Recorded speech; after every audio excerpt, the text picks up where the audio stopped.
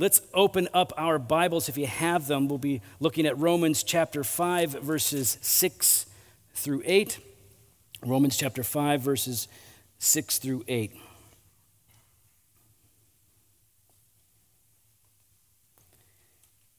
Here the Apostle Paul wrote, "For while we were still weak, at the right time Christ died for the ungodly. For one will scarcely die for a righteous person, though perhaps for a good person one would dare even to die. But God shows his love for us in that while we were still sinners, Christ died for us." This is God's word. Let's pray. Father in heaven, we ask that you would strengthen our faith tonight. Wherever we are weak or weary or doubting, we pray that your Holy Spirit would bring about conviction and strength and even zeal. Lord, if there's anyone here who has not yet come to believe in Christ, we pray that tonight would be a night of your great work in their heart, that they would trust, that their eyes would be open, and that they would see your love in your Son through his sacrifice for sinners like us. In Christ's name we pray. Amen. Well, there are two extremes that you find in churches, right? Christian or Christian-y kind of churches, right? You have those churches that are all hellfire and brimstone, and they really work hard to make sure that you feel like an absolute loser, right? They leverage it. They want you to know that you are unworthy scum. There's even a church, I think it was in Vegas, called Scum of the Earth Church. True story. So I'm not saying that that's how they were. That was just their name. So there is this temptation for some churches to really put the screws to people, right? Metaphorically, so that they really feel bad about themselves. But then on the other end of the spectrum, we have those churches that they're like, hey, you know what? We don't want to do that. We want people to feel good. We want them to be positive. We want to be uplifting like Christian radio. We just want them to feel good about themselves and not to be dragged down. And it's a tricky thing, really, especially when you start to talk about worthiness and unworthiness. I'm guessing that most of you have felt unworthy at certain points in your life, like in your life, in your world, you felt unworthy. And when you feel unworthy in the world, in a given situation, it can be paralyzing. I'm unworthy. I'm no good, I'm undeserving, and so you do nothing. You don't act, you don't move. Now, there are situations in which you are unworthy, and it may not be a bad thing. It may just be reality, right? You are not always deserving of something that you desire or even need. But unworthiness, misunderstood, can be paralyzing. And then, of course, a sense of worthiness, well, that can be weaponized as well, because people who think that they are worthy, especially worthy of everything, well, then they have a sense of entitlement. Things are owed to them, they're deserved, and they walk through life thinking that everything should be given to them. And so in religion, the concepts of worthiness and unworthiness are incredibly important and have to be dealt with biblically, carefully, theologically, and they have to be applied with precision. Well, here is what I want us to take away today. If you're new here, we always give a summary of our messages, whether it's me or somebody else. We like to present a simple summary. It's what everything is about. So everything that I'm going to be exhorting you to believe, everything that I'm encouraging us to embrace is wrapped up in this sentiment. Only a worthy Savior can save an unworthy people. Now, there are some presuppositions in there, right? Namely that there is a sense in which we are unworthy. Only a worthy Savior can save an unworthy people. And we see this in these verses. So I just want us to see two things tonight by way of encouraging you, not discouraging you. I need us to see our unworthiness, where we are unworthy. And I need us to see Christ's worthiness, the worthiness of our Savior. So, first of all, our unworthiness. Back in verse 6 of chapter 5, Paul says, "For while we were still weak, at the right time Christ died for the ungodly." So here's the reality check that we all need. We all need reality checks. We always need somebody to confront us with the truth, especially if we are slow to embrace it. The reality check is We need Scripture to inform us as to who and what we really are. How do you perceive yourself? Some of you, I know, tend to think of yourself as less than. You tend to think of yourself as bad, unfitting, unworthy even, right? A lot of us tend to have a very negative self-perception so that we just sort of default to, I'm a loser, I'm not good at anything, and we just kind of go our own way. Other people tend to think of themselves as, well, hey, got it going on. I'm feeling pretty good.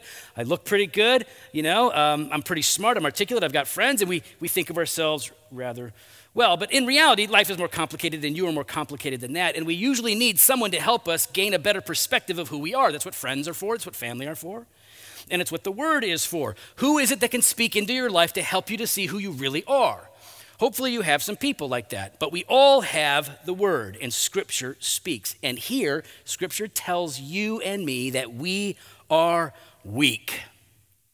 Weak, not a popular American sentiment. We like to think of ourselves as strong, resilient, self-sufficient, right? We like to think of ourselves as can-do, go and conquer. We like the idea of the self-made man or woman. But Scripture does say that we are weak. There's not a lot of nuance here, but the word weak doesn't mean physically weak in this context. It does mean powerless, but it means morally powerless. It means spiritually powerless. To say that we are weak means that we are incapable of saving ourselves. We are incapable of changing our hearts and our souls. We are not God. We are not mere humanity.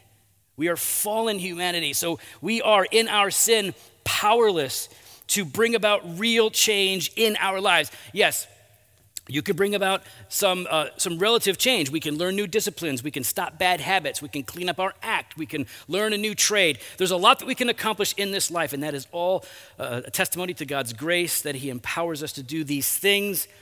But change at the deeper level, who you really are in your heart, that is beyond our capacity.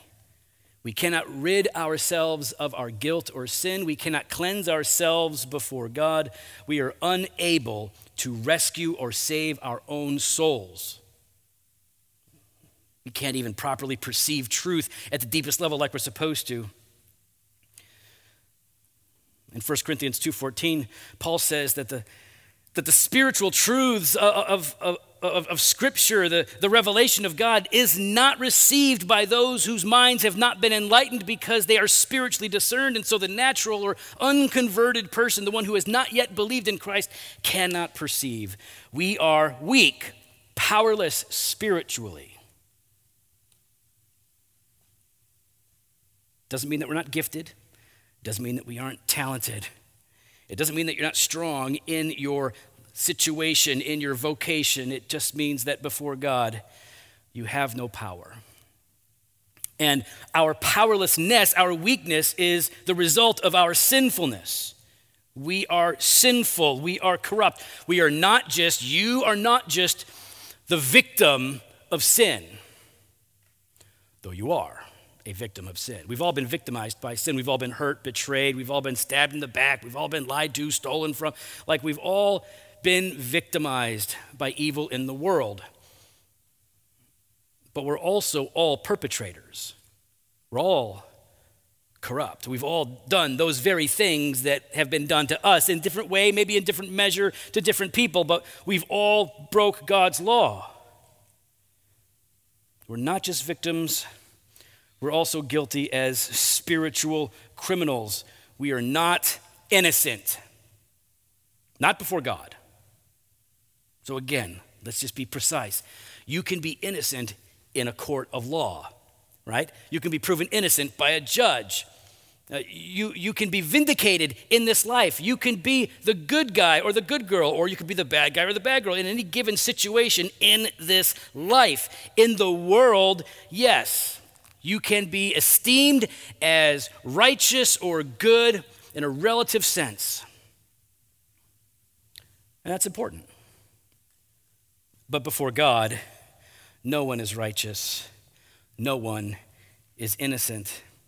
In Romans chapter 3, we've gone to this passage a number of times, even recently, but in Romans chapter 3, Paul begins to go to the Psalms to prove the point that he's making about the sinfulness of humanity. And he says, no one is righteous, no, not one. No one understands, no one seeks for God. All have turned aside, together they have become worthless. No one does good, not even one.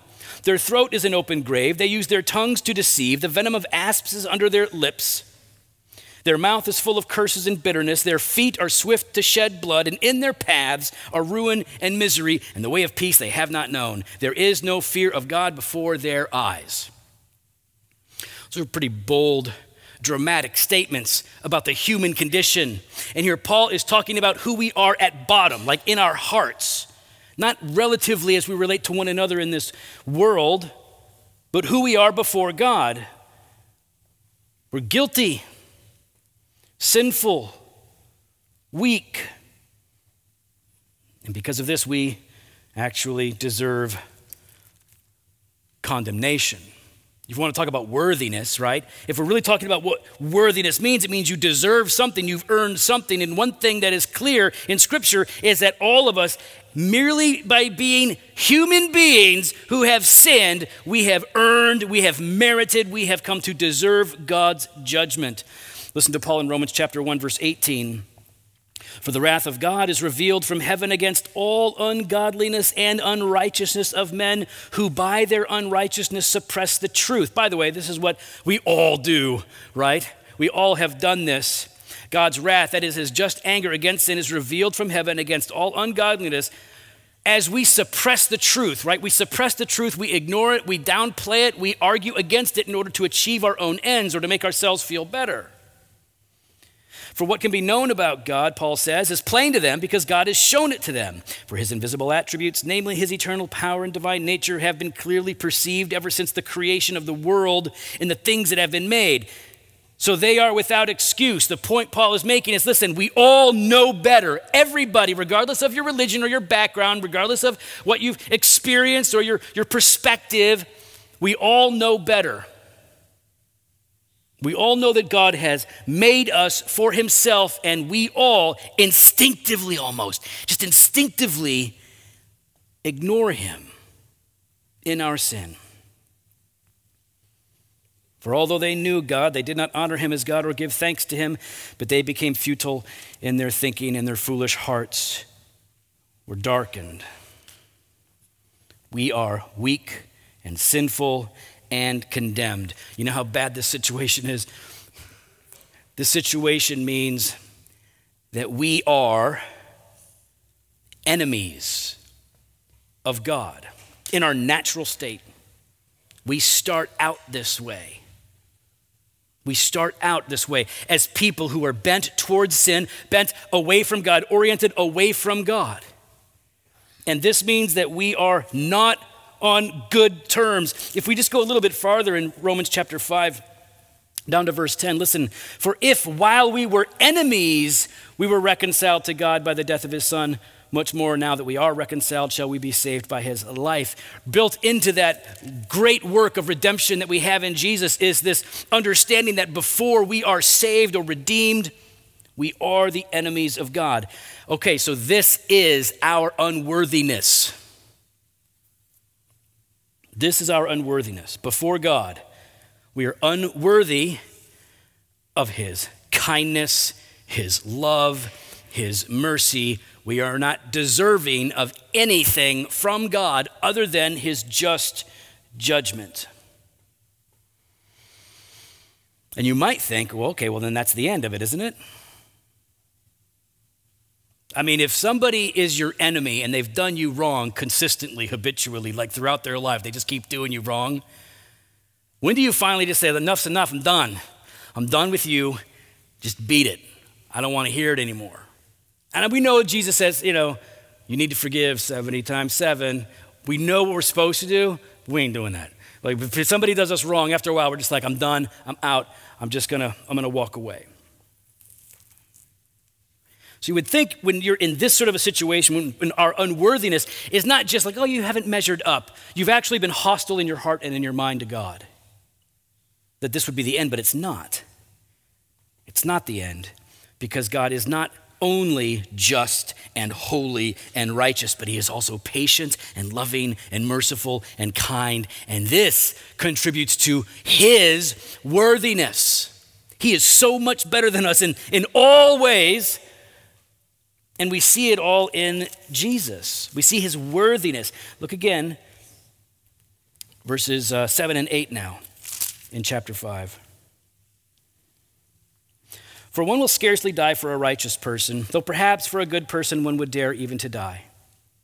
But God shows his love for us in that while we were still sinners, Christ died for us. Here's Christ's worthiness, the Savior who is worthy to save the unworthy.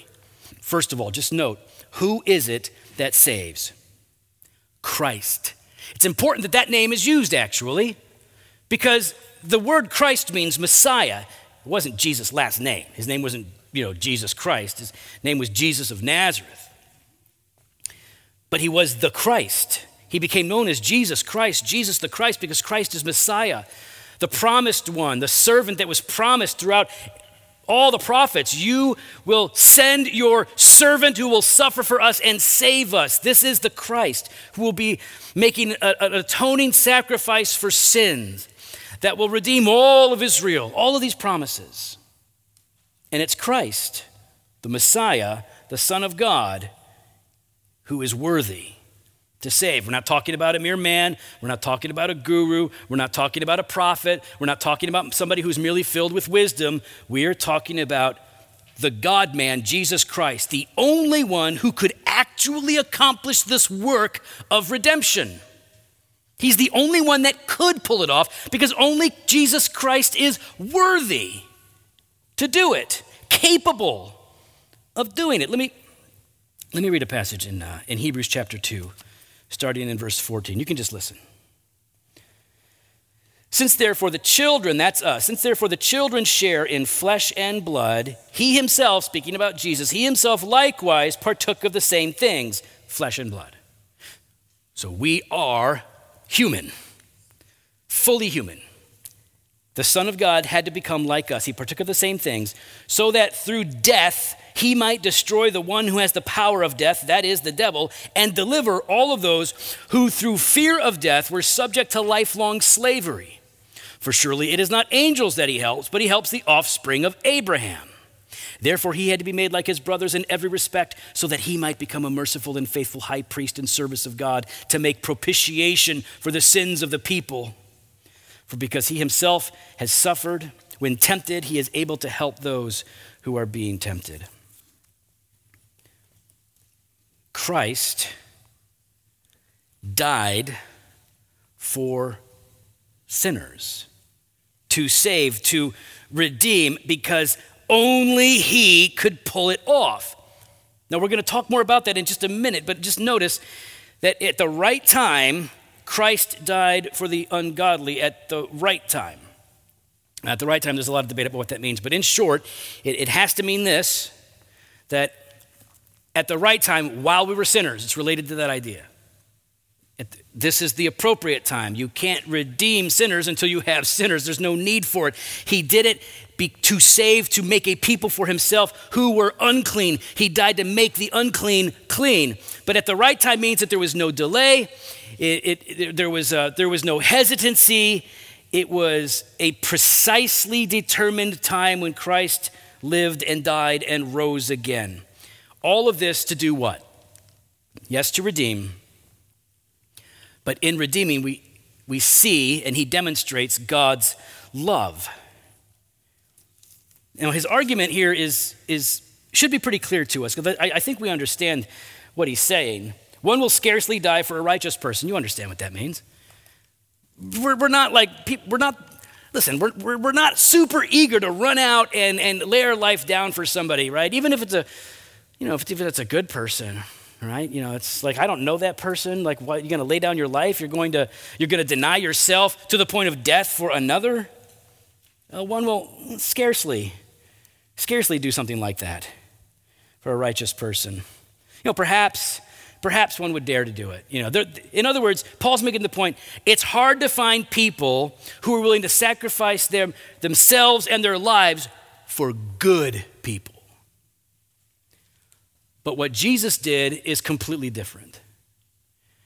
Jesus sacrificed himself for bad people, for the worst, for me, for us, for the unworthy, for the undeserving. You can kind of see, like, okay, we're not in a hurry to sacrifice ourselves for somebody else, but maybe for a good person. Maybe that's probably the best case scenario, right? The person that you deem to be worthy. And yet, Jesus lays down his life for the unworthy. God shows his love for us, and that while we were sinners, Christ died for us. Who dies to save sinners? Who dies to rescue? Who lays their life down to save unworthy people that are by and large going to be unthankful most of the time?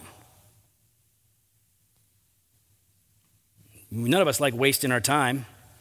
And if you know in advance, right? If you know in advance how people are going to respond, we're even less inclined to do something.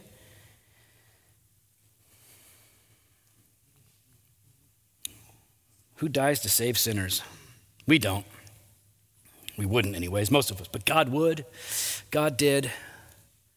That's divine love. God loves all that he has made, even when it's broken and wayward and corrupt and turned in on itself and running away.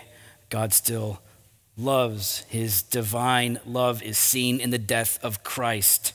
His love is eternal, unending. It is everlasting. It is generous. It is big.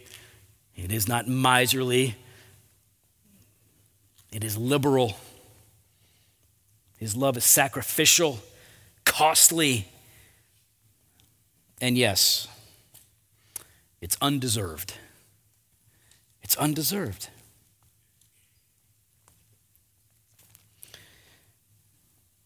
In 1 John 4:10, we read, "In this is love, not that we have loved God, but that he loved us and sent his Son to be the propitiation for our sins." That's the second time tonight that word propitiation has popped up. This is love. This is how we know love, not by looking at your love, but by looking at God's love, because that's perfect love. That's flawless, beautiful, eternal love. It's love for the undeserving that was costly. Jesus was the propitiation for the sins of the undeserving. That means that he satisfied God's judgment against us, against them. See, in all of this, what we're seeing is that Christ is worthy, that his sacrifice is worthy. This is the point that Hebrews makes again and again. Only Jesus can be the Savior of sinners. Only a worthy Savior can save unworthy people. Because we need somebody to be a substitute for us. Like, we haven't measured up. We've completely blown it, all of us. Each one, we've gone our own way, Isaiah says. We've all done what's wrong. We've broken God's law. We've ignored him. We've made much of ourselves. We've hated other people. We've been racist, prejudicial, lustful, greedy. We've been thieves. We've done it all of us. We are unworthy before God.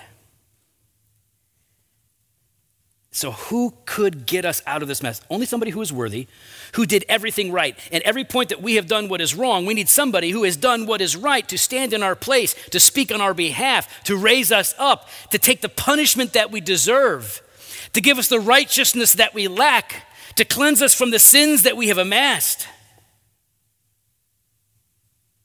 Christ's sacrifice is sinless.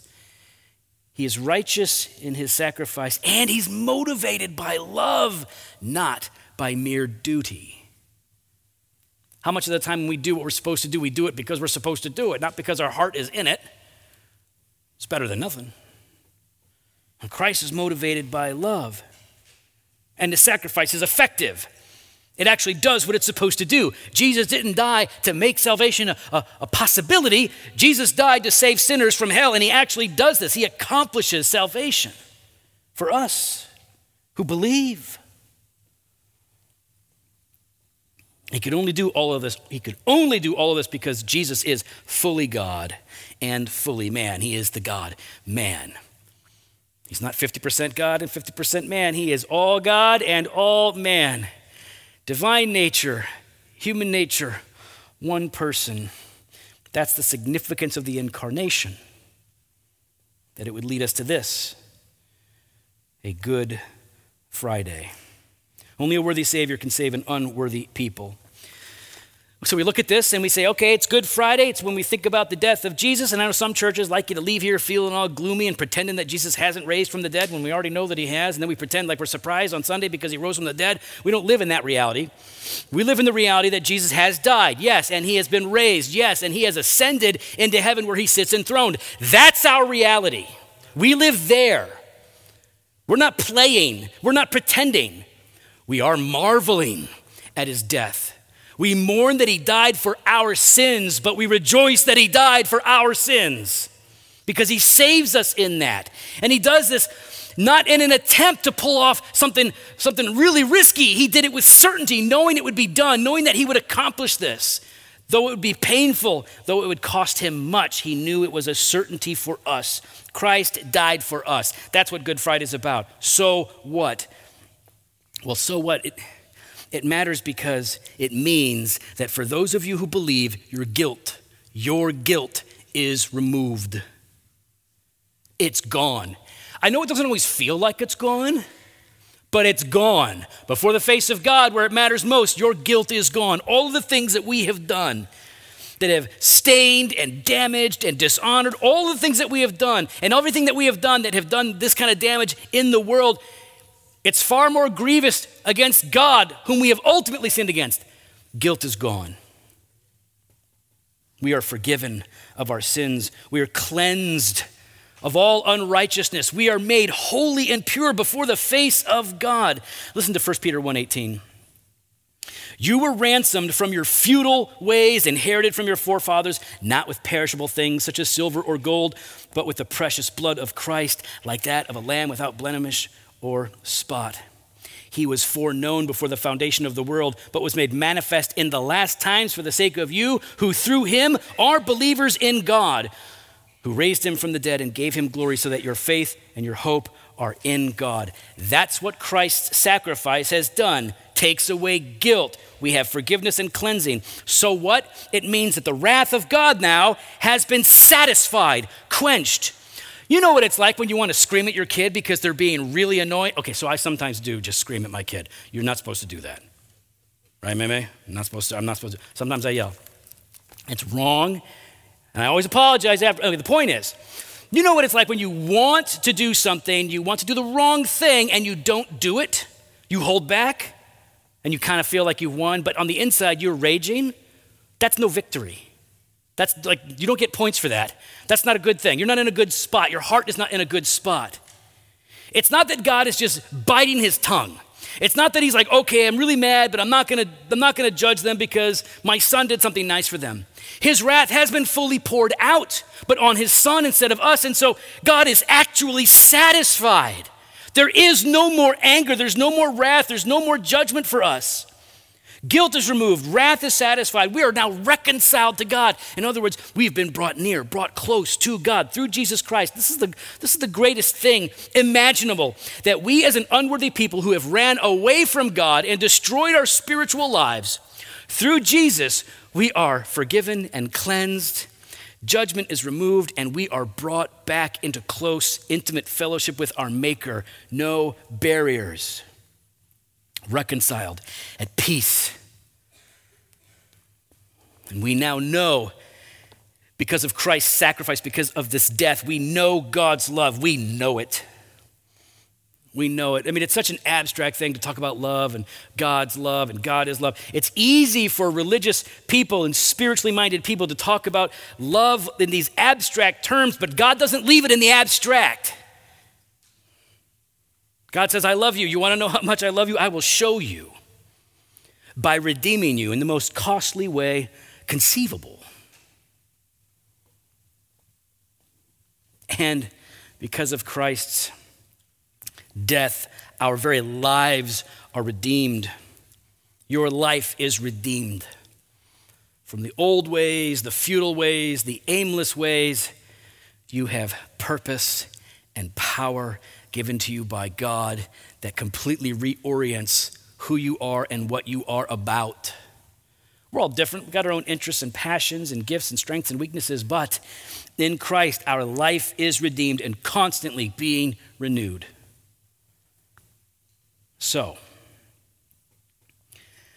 this is why it's called Good Friday, because Christ died for us intentionally, successfully, and he rose from death. So yes, there is a very real and important sense in which we are unworthy as we stand before God. And that should keep us humble, needy. It should keep us in a posture of prayer, and seeking, not demanding. But Christ's worthiness, that inspires things like gratitude and admiration and adoration, because that's combined with God's love for us. When you are unworthy and you see it for what it is, and you are loved anyways, you are received, you are trusted, you are blessed, you are rebuilt, you are redeemed, then that produces ongoing, deep, and abiding gratitude and zeal, as well as peace and joy. All of this because Jesus died for the unworthy. There's a lot of different kinds of Christians and different denominations, but any church, any Christian who at their center knows this: they are our brothers and sisters. Any church that understands that we deserve God's judgment, but in Christ, through his life and his death and his resurrection, we have life with him, and because of that, with each other. If we understand that the death of Christ is all about salvation by grace through what God has done, not through our own striving, then we are actually one. So we celebrate Good Friday by remembering a good God who sent his good Son to redeem bad people like us. Let's pray. Father in heaven, we ask that you would continue to teach us where we are ignorant, that you would lead us where we are lost. We pray, God, that you would be kind to comfort us where we are afflicted. We pray, God, that you would lift our heads, give us joy and zeal. We want to be a people who know you so well that we carry about with us this aroma of the divine, that other people would sense like, wow, these are people who've really spent time with Jesus and are following him. In Christ's name, amen.